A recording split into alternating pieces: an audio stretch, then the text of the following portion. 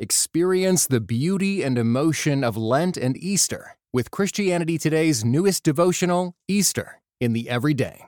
Thoughtful readings from a variety of pastors, theologians, and writers invite you into the emotional stages of Christ's journey, from humility to hope to love.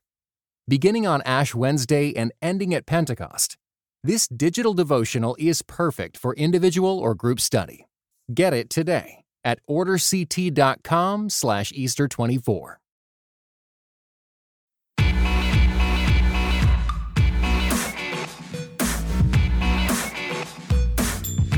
You're listening to Quick to Listen. Each week we go beyond hashtags and hot takes and set aside time to explore the reality behind a major cultural event. Today we are talking about Amplify Women, which is a new series that is up at CT Women about women and the blogosphere and platform, and has also generated a lot of conversation on social media. I'm Morgan Lee, and I'm an assistant editor at Christianity Today, and I'm joined by Ted Olson. Hi, Ted. Hi, Morgan. I am glad to be back. Back from where, Ted? I've been overseas for 4 months in Nairobi, Kenya. So while I've still been working for CT, it's a 9-hour, 8-hour time difference, and happy to see everyone back in the office. It's awesome to have you here. So Mark is out of town this week, and so Ted is an awesome person to come join us, especially since Mark says every week that he doesn't like social media. So I think that makes Ted a superstar to be here. All right, Ted, who is our guest today? Our guest is Sarah Pulliam Bailey, a longtime friend of CT, longtime colleague, currently religion reporter at the Washington Post and editor of Acts of Faith, Sarah, what do you call Acts of Faith? Is it a blog, a vertical? What is... I knew this would come up. So we do call it a blog, but I hate the word blog. Like, I feel like the word blog has kind of gone out of fashion. It's associated with, these kids in their parents' basements.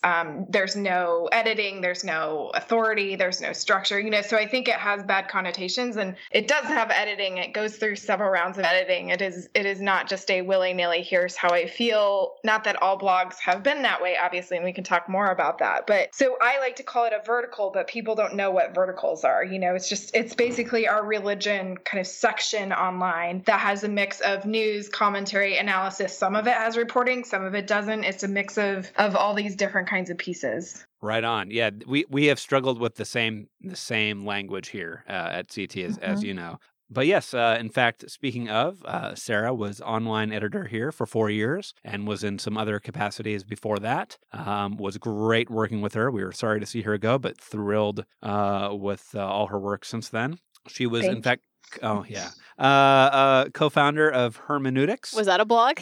That was long debated. That was a blog, and we debated about whether to call it a blog. Wasn't it edited though? Whatever. It was edited, and it was some regular contributors and some non. Yeah. So Sarah is our guest once again. Happy to have you here, Sarah. Thank you. Thanks for having me. So let's get into the discussion right now. Last week, CT Women, a vertical on our site, published an article with the title, "Who's in Charge of the Christian Blogosphere?" Written by Tish Harrison Warren, an Anglican priest, the piece argues that over the past 15 years, lay Christians have become spiritual authorities, mostly because of blogging and social media.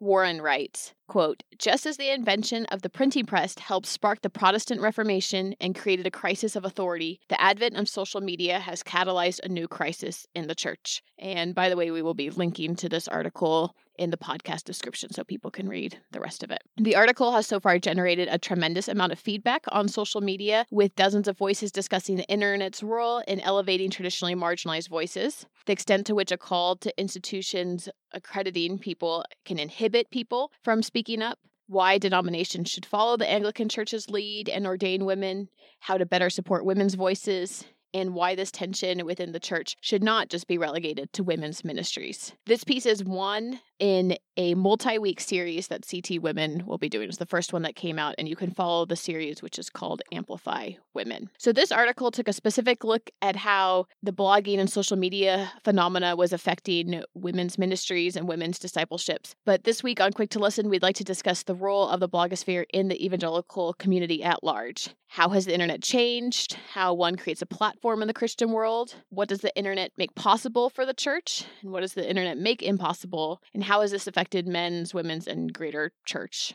ministries? Just remind everyone that Quick to Listen is made possible by everyone who subscribes to Christianity Today magazine. And we invite you to do that at orderct.com/quick to listen. This is a subscription that gives you 10 issues throughout the year, as well as full access to all of our site. So anything that has been locked previously to subscribers, you have access to, and to all of our archives and Christian history and all that good stuff. Again, it's orderct.com/quick to listen. And your subscriptions really make it possible for us to be doing this show and hopefully giving you a broader perspective of what's going on in the world. Before we get into some of these questions, we always have a gut check. That is the time where myself and my co-host, which is Ted this week, kind of give you our visceral reactions to everything. So Ted, take it away. Yeah, my gut reaction was, well, first of all, I was flying on a 28-hour journey coming back to the U.S., so I missed a lot of the follow-up on Twitter until I got back. And then I was a little bit surprised by how much response there was online. This was easily one of the most tweeted about articles that CT has run recently. So that was a little bit surprising, given that I think that some of the issues that Tish raised about blogging and about some of the pros and cons are something that we've been a little bit discussing since since blogging, social media has started. And so I was surprised to see quite so many people follow up. We'll talk a little bit more about that, why that might be in a minute. But my gut reaction was, really? This is blowing up quite this big? My gut reaction was just feeling frustrated at watching people I felt talk past each other again on social media. And my other gut reaction was I managed social media for CT, and we had really good Facebook comments come off of this post. Like, there were some thoughtful conversations being had on Facebook, and that was surprising to me. And encouraging and kind of awesome in the same way. And they were talking about different issues than what was happening on Twitter. And I was excited to see those things being discussed. All right, so I want to get into this larger discussion of what's going on. And I'm wondering, Sarah and Ted, you too, I'm wondering if you guys can give us a history of the Christian blogosphere as you know it. When did you see it start? When did it kind of come into its own? I started working professionally around 2008, and I know that blogs were happening beforehand. And Ted can tell you he started something called Weblog for Christianity Today. So he probably has a better... Great name, Ted. Yeah, he probably has something, an idea of when did he first realize this was going to be a thing? Yeah, I started in 1999, before, Blogger was around and before some of these very tools that made it easy to create websites and blogs. We called it Weblog because, there weren't very many blogs out there, and it was just, this is the Christianity Today weblog. We didn't need to be creative because the word was so new. It probably wasn't the first Christian blog, but it was probably within the first half dozen or so. There were a number of really popular Catholic blogs coming out about the same time. Andrew Sullivan started a little bit afterwards. He became, of course, a huge force in terms of popularizing blogs and just writing a blog that became tremendously popular for a number of different websites. But you had people like, interestingly enough, Joe Carter, who now is at the Gospel Coalition at some other places. He was pretty early, 2005-ish, I think, is when he started Evangelical Outpost. But he was fairly early as a blogger. Rudy Carrasco, DJ Chang, Mark D. Roberts, LaShawn Barber. A lot of these people were active, if not in the late 90s, then in the early 2000s. And like I said, there's a fairly active Catholic blogosphere of Amy Wellborn, Eve Tushnet, some others. And there was some nice cross-pollination. We all read each other's blogs because you could kind of read the Christian blogosphere every day back then. And I can't even imagine now. Right. Yeah. Well, back in the day, I actually remember going back to the NCSA, what's new page. You could actually read the entire what was new on the internet every day. But that dates how old I am. But yeah, even in 1999, early 2000s, we were debating what is a blog? How personal does it have to be? A lot of people were using it simply as a means of self-expression, kind of an online diary. My approach and the approach of some of the others I mentioned were a little bit more reader-focused, public service-focused, like news roundups or analysis, more of the reader in mind than as a kind of public diary. That obviously has emerged over the last several years, especially with the rise of kind of the Christian mom blog and some of those other areas, which you can speak more to that, Sarah. So that's, when I was coming in to CT in 2008, I just remember I read a profile in the New York Times my evil competition.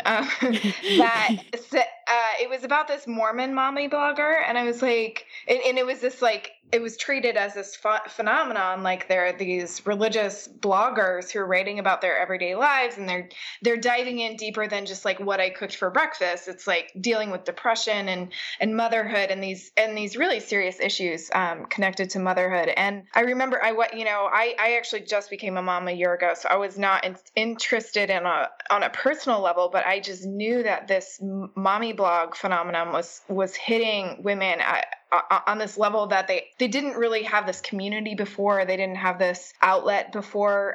They had to go through traditional gatekeeping, official publishers, official magazines. They had to go through these official, and those in the past have been dominated by men. And so all of a sudden you have these blogs that are talking about things like postpartum depression, and women are like, finally, people are talking about these experiences that, so many women face, but hasn't really been elevated in traditional publishing spaces. So I just remember around that time thinking, we should capitalize on this mommy blog phenomenon in some way, but we should do it specifically for evangelical women. And not that there weren't outlets for evangelical women at the time. There was Today's Christian Women. There were outlets for women, but we really wanted kind of a space that was thinking about theology and thinking about these some deeper intellectual issues, thinking about the news, thinking about foreign policy. And not that in some ways some of the stories that we published or the pieces that we published could have very easily gone into Christianity Today magazine proper, but we were trying to cultivate kind of this community of smart, thoughtful, intellectual, theologically minded evangelical women. And I thought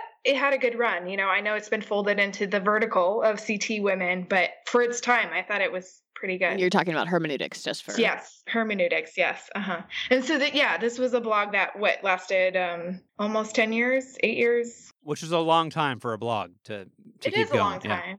Yeah. And so looking back, so Caitlin Beatty, another former editor at Christianity Today, she and I started it together. And I was kind of like, here's my big vision. You actually do the logistics of it. You figure out who the right people are, who you edit. She edited it on a daily basis. So she really kind of ran the day-to-day part of it. But I constantly was like, okay, here's the big vision. Here's what we want to, bring to the table. Here's what's kind of buzzing on the internet. Can we get in on that? So we were a really good team on that. I just want to take a little detour to semantics really quickly. Why did you call hermeneutics a blog as opposed to a vertical? I mean, the pieces were still getting edited and solicited. Right. No, it's a good question. I mean, at the time, blogs were really hot. Everyone was starting a blog. Everyone, publishers were looking for bloggers. And so at that time, in the way I think we can talk about this too, I think podcasts have in some ways replaced some of that blog hotness factor in terms of, what advertisers and publishers are interested in. But at that time, we thought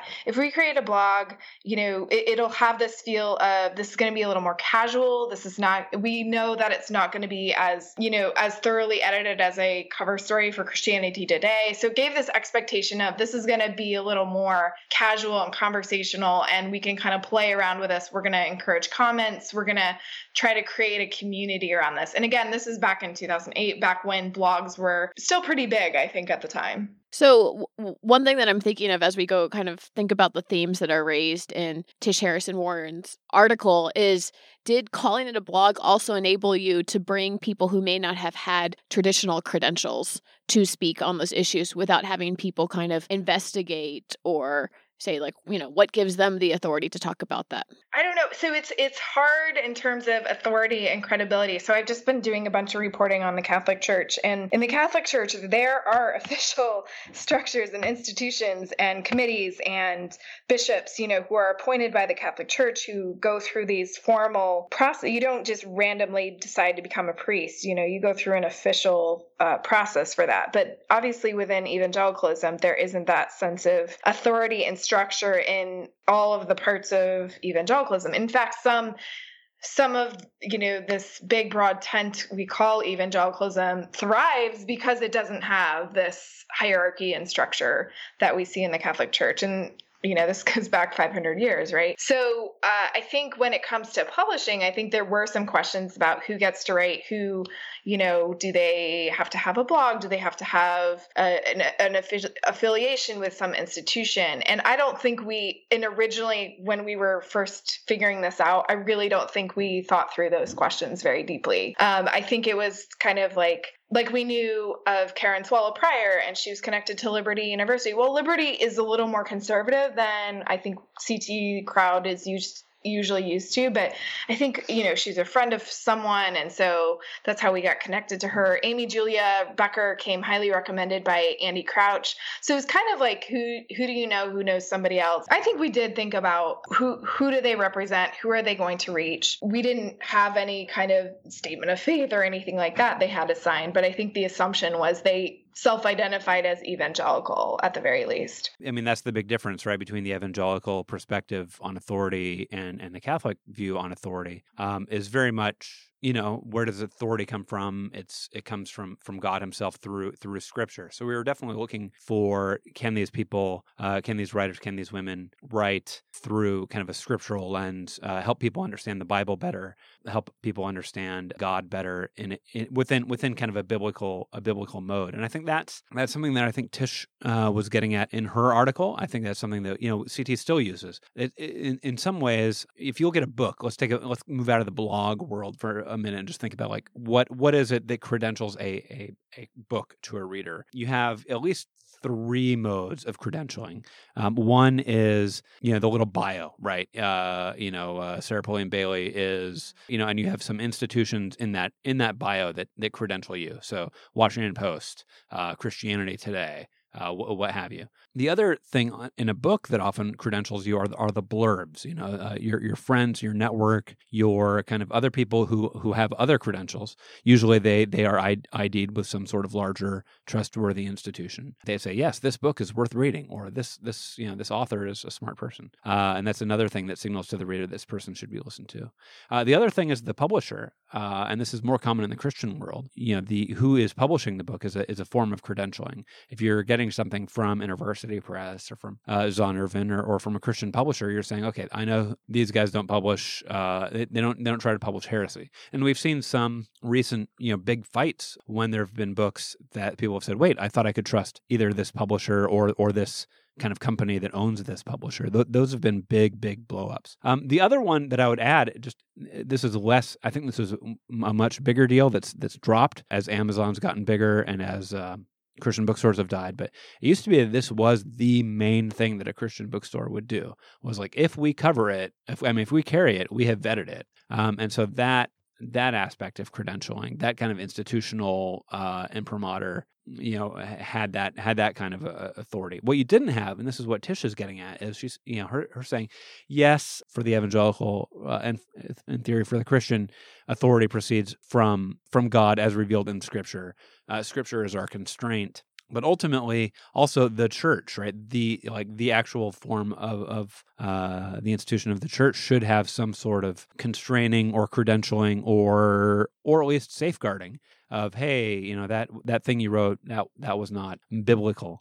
She's saying, boy, in an ideal world, shouldn't the church be much more involved in making sure that what we're publishing, what we're writing, what we're reading, is consistent with Scripture? Isn't that a better setup than some of the other structures we've kind of defaulted to, whether that's parachurch businesses or in the social media context, these small tribes and communities that are created around personalities. It's somewhat similar to the blurbs on the back of a book, but it's much more tribal. The best blurbs on a book are going to be cross-tribal. They're going to have they're going to be really diverse. But online, if people have a number, this person has X number of Twitter followers, you don't know what that really means. It was interesting to see a shift in publishing, to see these publishers would pick up this blogger and their institutional affiliation no longer be some formal, like their church or, some institution they were connected to. It was their institution was their blog. The assumption was they have a following and they have a community that they've like cultivated, right? And I see that now with podcasts, right? They run the podcast XYZ. It's almost like they get credibility by building these communities, as opposed to an institution has granted them, you are approved for this institutional affiliation. I just thought that was an interesting shift, going back to those days of when publishers were trying to find, new authors. And I think too, both with podcasts and with blogs, it's so hard to sustain one as a personality. And we can talk about personalities, but I feel like most people have like a book in them, or maybe a good blog post in them, maybe a good article in them, but it's so hard to create this like community built around a personality or built around, someone's ministry. And obviously some women are very good at this, but I think, most people who try to do it, I think it's hard to sustain. I've heard a lot of mom bloggers, once their kids, departed the little... Yeah, once they go to school, right? Yeah, once they go to school, their kids are like, Mom, I don't want to be featured on your blog. I don't want to, or the moms just enter a different stage of life and they're less interested in like having people peek in on their daily lifestyle. So I feel like it's so hard to sustain past a couple of years. I wonder if part of that is actually in those early baby years, like it is incredibly lonely. And I'm not saying, that the vast majority of women bloggers are mothers of infants. But I'm saying that the rise of that blog world was heavily driven by new moms. That can be such a lonely time. And I think as the kids go to school, it's easier to actually have real, conversation. Either a number of women go back to work where they have real relationships, or they're more free to have, lunches with grown-ups or these kinds of things where, real community can replace kind of the virtual community that Facebook, Twitter, or a mom blog can provide on a temporary basis. Speaking of Facebook and Twitter, I really think social media has just really killed blogs. And this is part of why, I don't like calling Acts of Faith a blog, because I feel like everyone knows, like, it's so hard to get people to go to a blog homepage anymore. But social media, I'm in a few mom groups and, post.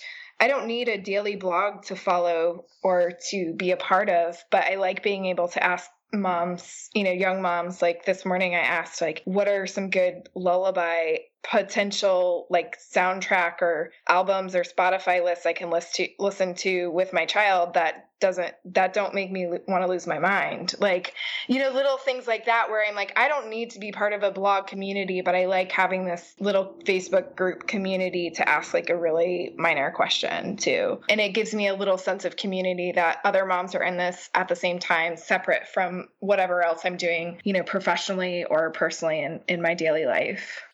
What I loved most of all about Israel and why I became a Zionist was because Zionism was a rejection of victimhood. A few weeks ago on CT's The Bulletin, we launched Promised Land, a new podcast about Israel and Palestine in a post-October 7th world. 6:30 a.m. we're in our synagogue praying, and sirens go off, and they're going on.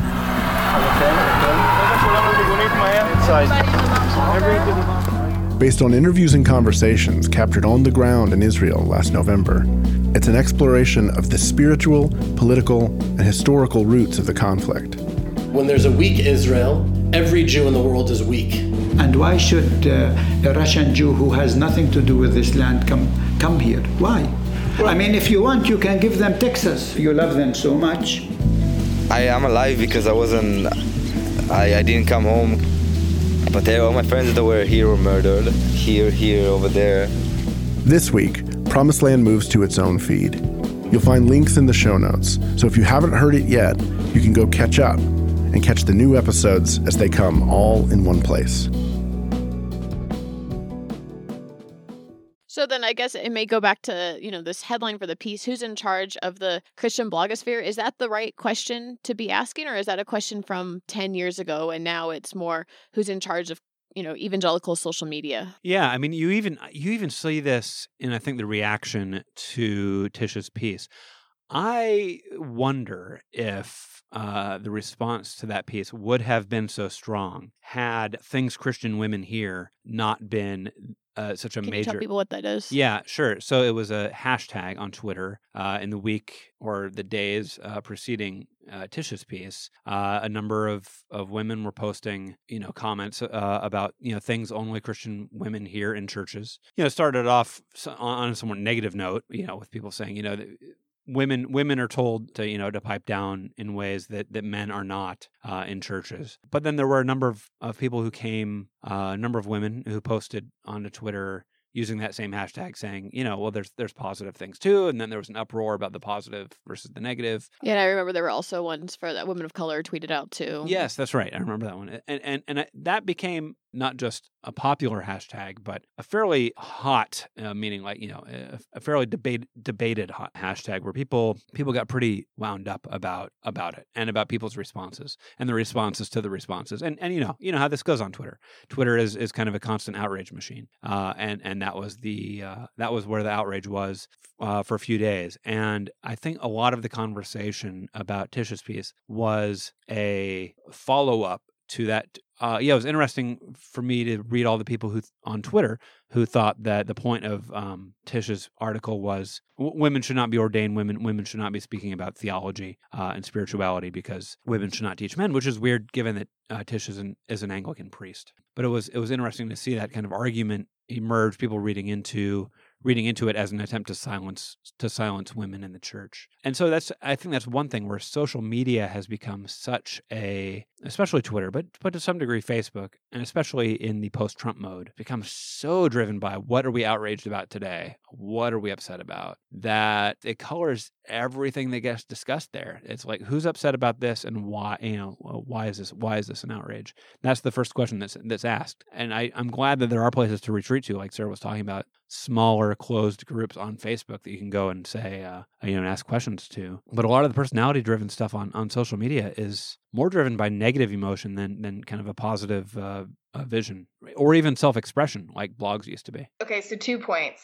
I think Tish's pointing to one person in particular, which is Jen Hatmaker, and all of that's connected to LGBT conversations was, I think, for a lot of people very distracting as opposed to like setting it up for a larger conversation. I think she assumed too much about what people would agree with her on that point.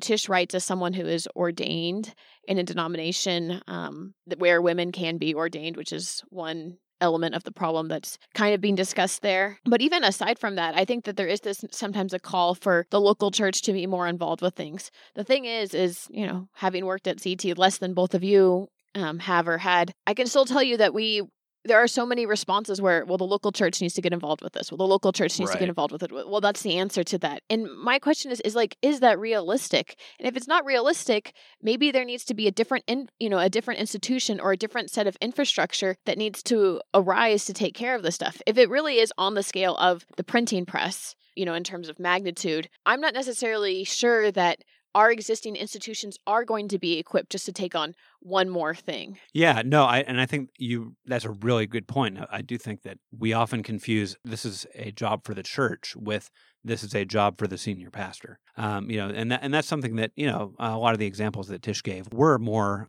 bishop, priest, senior church leader reading my articles. I'm in an Anglican church too, so I tend to think along those lines. But at the same time, I'm in an Anglican church where a lot of that work would be done by someone else in the church, would be done by a pastor of spiritual formation or someone who's involved in the spiritual formation team.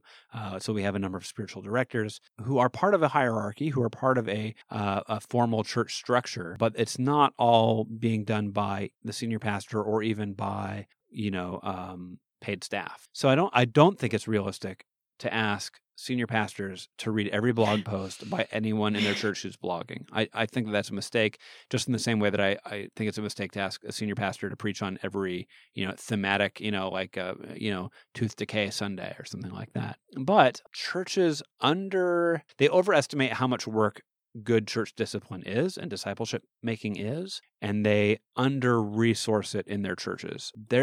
You see it emerging. You see informal mentoring happening a lot, and a lot of people are really looking for mentors. That's best done in a church structure, where having it done in a church context just allows you to do so much better disciple making, and is able to take a lot of the kind of stigma out of church discipline that people just associate with people kicking people out of the church. Well, I just think about the kind of Christian complex, like the publishing industry and the podcast industry, of just so many people don't feel like their individual church is meeting all of their needs. So they, download a, Tim Keller sermon or whatever, or an Andy Stanley sermon, whoever they like. And they supplement so much of their Christian life from these outside materials.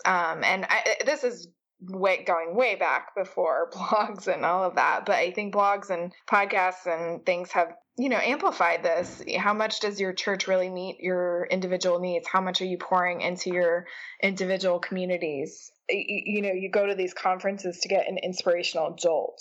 You go see Beth Moore at the local, big arena or whatever. I'm not saying any of that is wrong. I just think it's interesting to see how much money is, and time and energy and power and influence this industry. Like Christianity Today, in some ways, is a little bit of part of that, but also a critique of that maybe in some ways. But a lot of the sort of anxieties that were raised out of this in the responses to this article were this feeling of women have not had voices, and especially women of color have not had voices in this industry, in the industry that I'm talking about. This, people are listening to primarily white men. And so now that the internet has given a voice and a possibility for these women, and then to say, wait, we need checks on this, I could see why that could be, heard as frustrating for people. I'm just ideating. I don't necessarily love every idea that I'm like thinking of now, but it would be great if there was some sort of like certification program and I say certification because I think of that in my head. It's like, you're not getting a degree, right? Like the level of work that you have to go through is different, and the cost is also different. But even if it's something that was with like all, Christian major publishers came together and came up with something that in some ways legitimized, I hate using that word, but legitimized their writers or let people know. I do feel like a lot of times these publishers do owe something to the fact that many women and men have taken it upon themselves to start writing and start creating. And many of us know that it's like hard to keep something up and to be self-disciplined to do that and to put your ideas out there and be vulnerable about that. And that it's not just always good enough to realize that someone has a talent and then sell them a book, but there might be something else that these institutions more or less owe to the people who are kind of like coming up with the ideas and the content in the first place. I do think that it's important for the local church, and it's cool hearing you talk about, Ted, how, your church is designed in many ways to really do discipleship really thoroughly and well and in a sustainable way, right? Where it's not all put on the senior pastor. But it does seem like right now, higher ed or seminary is going to be out of reach for a lot of people for logistical or financial reasons. And many church leadership programs, including churches I've been a part of, don't allow women to participate in them. And so that also can be a difficulty or bias there. And several of those things are not necessarily the best solutions anyway.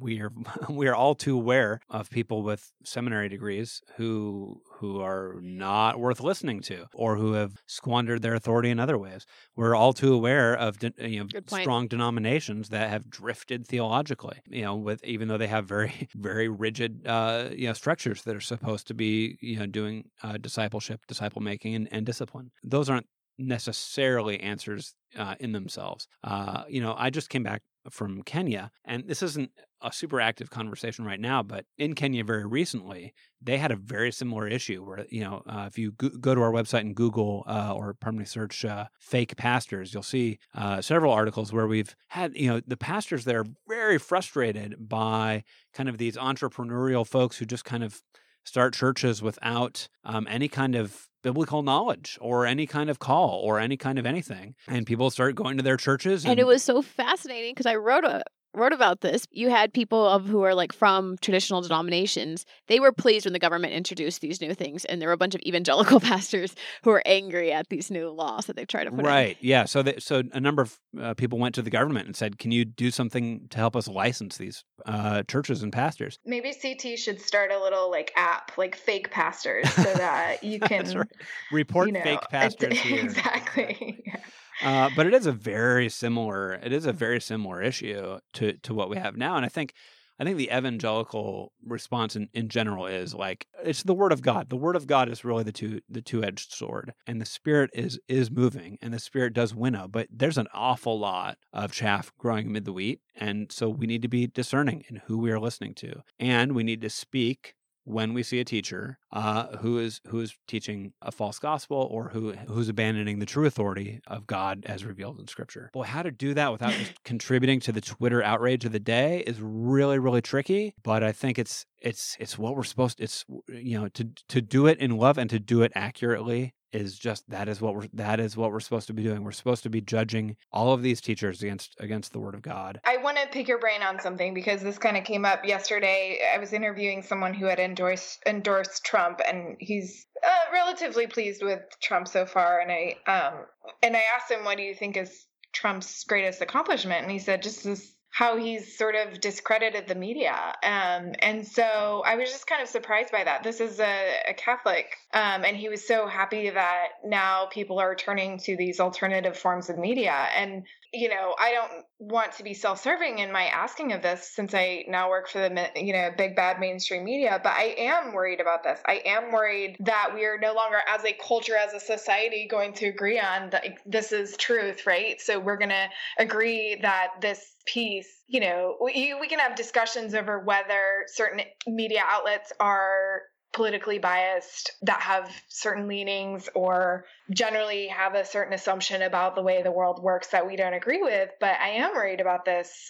We don't agree on the gatekeepers anymore for news. I think that's really worrisome. And I think it's interesting given that Trump has sort of discredited media, and he's also given rise to their prosperity gospel. I don't know that those are necessarily correlated, but I think that's an interesting contrast. That he is given such a voice to these pastors who, preach about health and wealth gospel, the health and wealth gospel. He no longer needs to work through institutions or denominations. He doesn't need to court, Russell Moore of the Southern Baptist Convention. He can kind of get around that. The official gatekeepers of who would normally be the policy person. So I just think that phenomenon is really interesting, and I'm wondering why more people aren't concerned about that. Yeah, he's ridden this wave of questioning all institutions. Everything now, even large institutions, gain their credibility by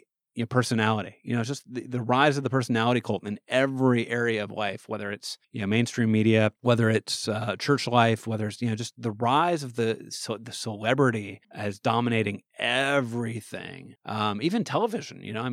How much. Maybe especially television. Yeah, I would say. I think television has paved the way, right? Trump is the first TV president.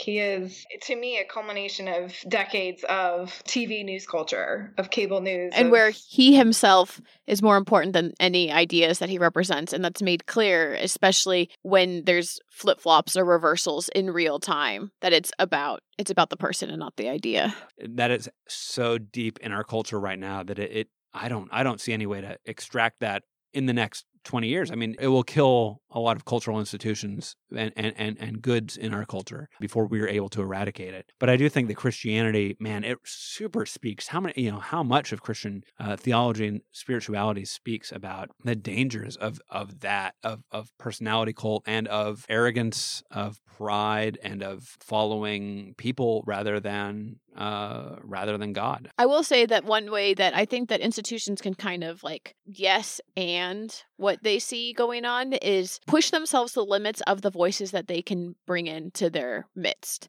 I think people are far less likely to take a burn it down institution approach if they feel that institution is doing its best to encompass things. So one of the big debates that happened over the weekend was that the New York Times had hired a Wall Street Journal columnist named Brett Stevens to write for their opinion pages. And Brett's first column, many people took as a challenge to the reliability of climate change. There's a lot going on there. I'm not going to dive into the climate change discussion, but I do just wanted to say that I think that if the New York Times wants to gain legitimacy with a crowd that's not necessarily its normal readers, it's incumbent on them to bring in views that are outside of what people may have us previously associated with that. And I think that's true for lots of institutions. So I'll tie this back to, this columnist you mentioned, but I feel like with Facebook, we've all cultivated and created a news feed for ourselves, and we have the illusion of this is what my friends are all talking about, right? We can, log on, see who had a baby, see some fun photos from a vacation, and we can see what, which articles are people buzzing about. Now that we've kind of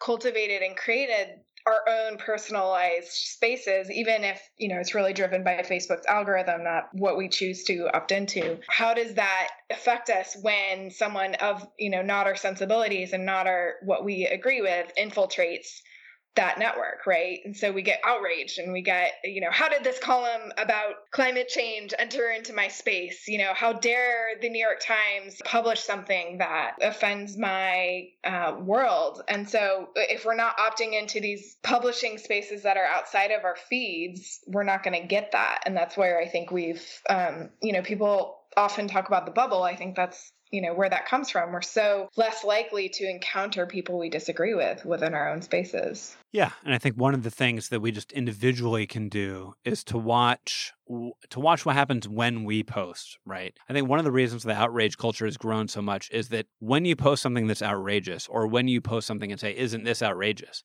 Like, it gets a lot of likes and retweets. And I think that, a lot of us come to social media with that desire to be validated, to be loved, to be, honored, respected, to get all these, social bumps. Likes, yeah. Yeah, to get likes. I mean, literally to be liked on there.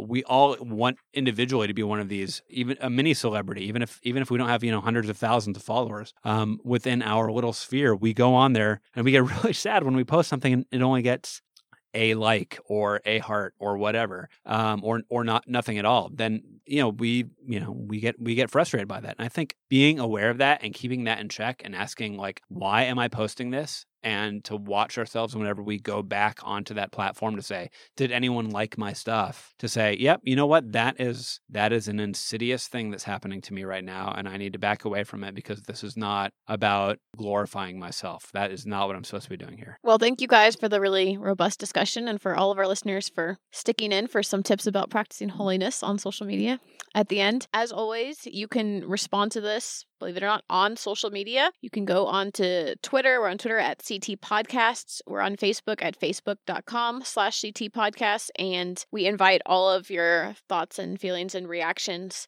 And we may even read a couple on the show, depending on how thoughtful they are. Now we're in the type of show we call Precious Moments, which is where people share something that is bringing them joy in their life, and also where they can be found on social media. Sarah, you want to go first? Sure. If you follow me on social media, I love board games. Ted and Morgan and I share this love for board games. But one board game that has recently brought us a lot of joy is called Secret Hitler. Have you guys played this? It's been suggested in my game group a couple times, but we've actually never posted it out. It is. You have to. Please play this at CT. Tell me, who's Hitler. It is so much fun. It is. If you played Avalon or Mafia, those are similar games. Yes. So Secret Hitler is really just a few adjustments to the mechanics, and it is so good. It is such a great group game. It's usually, I would say, 8 to 10 people is pretty perfect. So you're trying to figure out who's fascist and who's liberal. And this isn't like necessarily a commentary on the current climate in Washington, but it is just such a great game. Like, it's just so fun. It's such a good group game. And I just won our last game, so I'm still kind of on a high from it. Oh, you totally should. Have you tried Two Rooms and a Boom? No. Is this good? It's good. It plays like up to like 50 people. It's really crazy. Goodness. So that it's in that same social deduction game. Oh, where can we find you on social media, Sarah?